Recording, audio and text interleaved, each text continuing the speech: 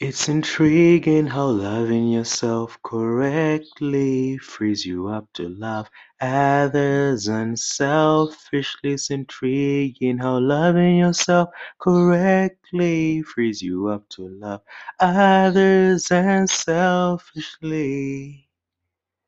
Hi, everybody. My name is Abe O'Hara. You can call me Abe. I adopted the moniker or nickname Abe from one of my favorite people in history, Abraham Lincoln, who was otherwise referred to as Honest Abe. And since my name is Abel, it just resonated. So today I wanted to share my reflections on a quote by a renowned clinical psychologist by the name of Dr. Jordan Peterson of great repute, I must add. He's a thinker, he's an author, he's a speaker, he's someone that always gives me a lot of food for thought whenever I get to listen to him. So there's a particular quote I saw floating on the internet that is attributed to something that he said in a presentation of his, and the quote is as follows. He said, and I quote, "A good man is not a harmless man. A good man is a very dangerous man who has that under voluntary control." I repeat, a good man is not a harmless man. A good man is a very dangerous man who has that under voluntary control. When I saw that quote, it gave me a lot of food for thought. And I thought to reflect on that quote in real time. So as I am recording this, there isn't any script that I'm reading, but this is me thinking aloud and recording my thoughts. And I would like to invite you to process with me regarding this particular quote.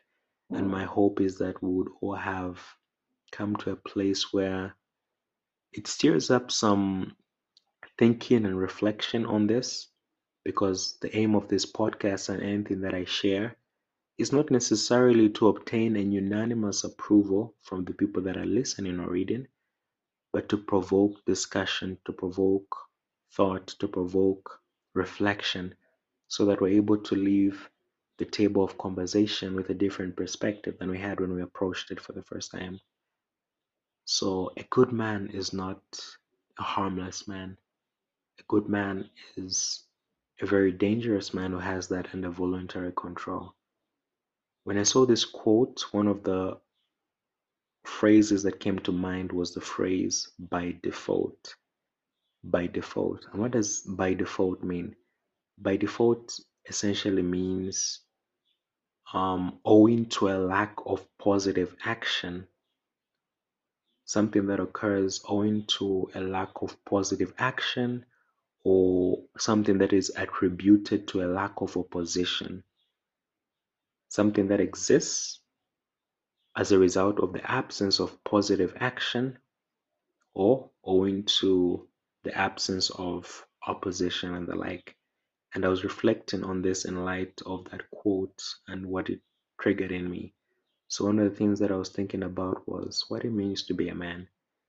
Because I realized that there's so many expectations and societal or individual perceptions about what it means to be a man, you know, and I believe it's important to not passively accept any definition or perspective about what it means to be a man, but to consciously reflect and understand regarding what it means to be a man so as to come to a well thought out conclusion that isn't based on mere derivative thinking, whereby you blindly embrace a definition or perspective that you have heard without subjecting it to due diligence and your own reflection and consultation in light of your value system, in light of that which you hold dear, and the like.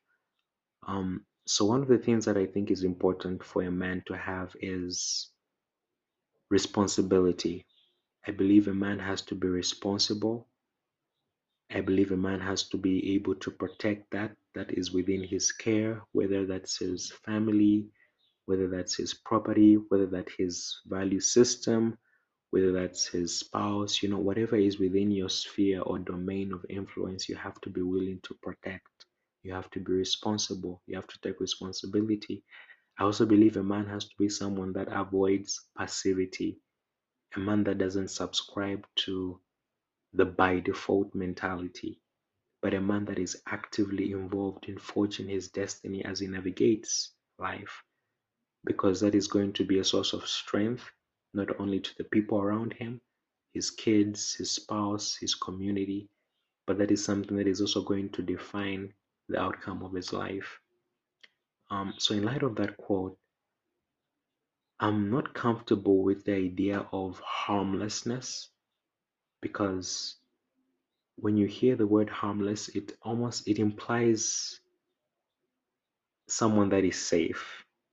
It implies or evokes the imagery of someone that is safe, someone that cannot do any harm, you know. And I can give an illustration using something that is historically relevant, right? Most of us, if not all of us, will have heard of eunuchs, right? Forgive my pronunciation if that is incorrect. Eunuchs, Eunuch. And generally speaking, these were men that were permitted to be in certain environments. Let me give an illustration. Let's say there was a king or lord or someone that had a harem or something of that nature, having multiple wives and or anything like that. They needed men that would be responsible for guarding the place where they kept the women, or um, just being present in that atmosphere to serve or do anything. But then most of these kings or men were afraid that if they placed a man in that place, the man would no doubt be sexually attracted to what they considered their women, right? Yeah. And I'm trying to put all of this in context. Yeah. So they would normally place men that were eunuchs in such environments. These were men that had been castrated. These were men that were rendered sterile. These were men that psychologically and physiologically were rendered incapable of having sexual intercourse with the women in that space. So the kings or people in authority could place them among ladies without any fear that anything would happen, right? So I'm trying to use this um, seemingly awkward example just to illustrate the idea of harmlessness. A eunuch can be placed in the presence of a woman, and in as far as sexuality is concerned, the woman is quote unquote safe. Not necessarily because the eunuch is consciously making a decision not to do anything, but because he is physiologically incapable, if you get my meaning. So there's a difference. And then on the other hand, there is a man that might be physiologically capable of sexual intercourse with someone of the opposite sex and is willfully placing his sexual desires under control so as not to do anything that he deems untoward. So there's a difference in these two scenarios. In both instances, the lady is safe. In one instance, it's by default because whether the eunuch wants to or not, because of the procedures that have been conducted on his person, on his body, he is unable to engage in sexual intercourse with someone of the opposite sex. But in the other case, the man is physically functioning. It's not because of lack of opportunity that he doesn't do certain things, but it's because he's made a conscious decision on the basis of his value system that he's not doing things. So I wanted to use that example just to illustrate the difference between being harmless and being potentially dangerous, but having it under voluntary control. I think it's important to not be people that do things by default, because when we do things by default, it implies that we're doing it simply because there's lack of opportunity. If we're given the opportunity, we would go far and beyond in doing certain things, right?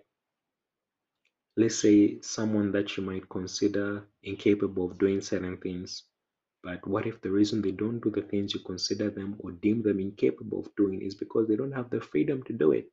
What if you're to give them the freedom and the laxity of time to do those things? Would they still prove faithful in light of your expectation? Right?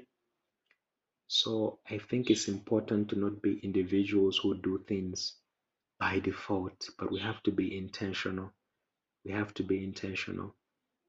Let it not be said of us that we did things uh, or did not do things, whether it's action or inaction, omission or commission.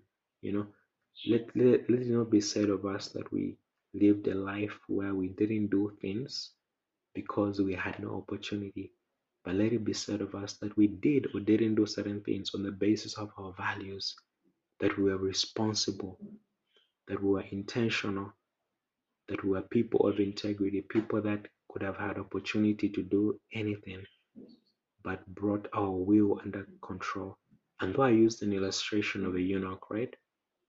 That is just an example among a myriad of potential illustrations to illustrate the value of being responsible, the value of being intentional, the value of not living a life that is considered safe, but a life that is intentional, a life that is meaningful, a life that is driven by someone's value systems, a life that matters. What if a good man is not necessarily a harmless man who is incapable of doing anything by default, but a potentially dangerous man capable of doing the worst things, but who brought everything within his person, within his mind, under voluntary control, and consciously made a decision to live his life in a certain way, following a certain pattern? I think the latter is more powerful, it's more poignant, it's more relevant. I don't want to be a safe man. I don't want to be a harmless man.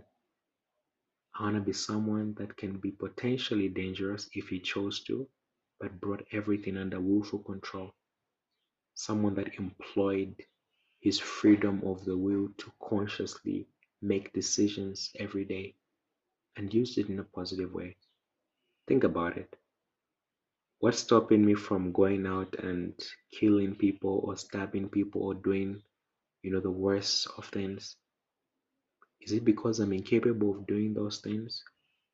Is it because I'm afraid of the repercussions of the law?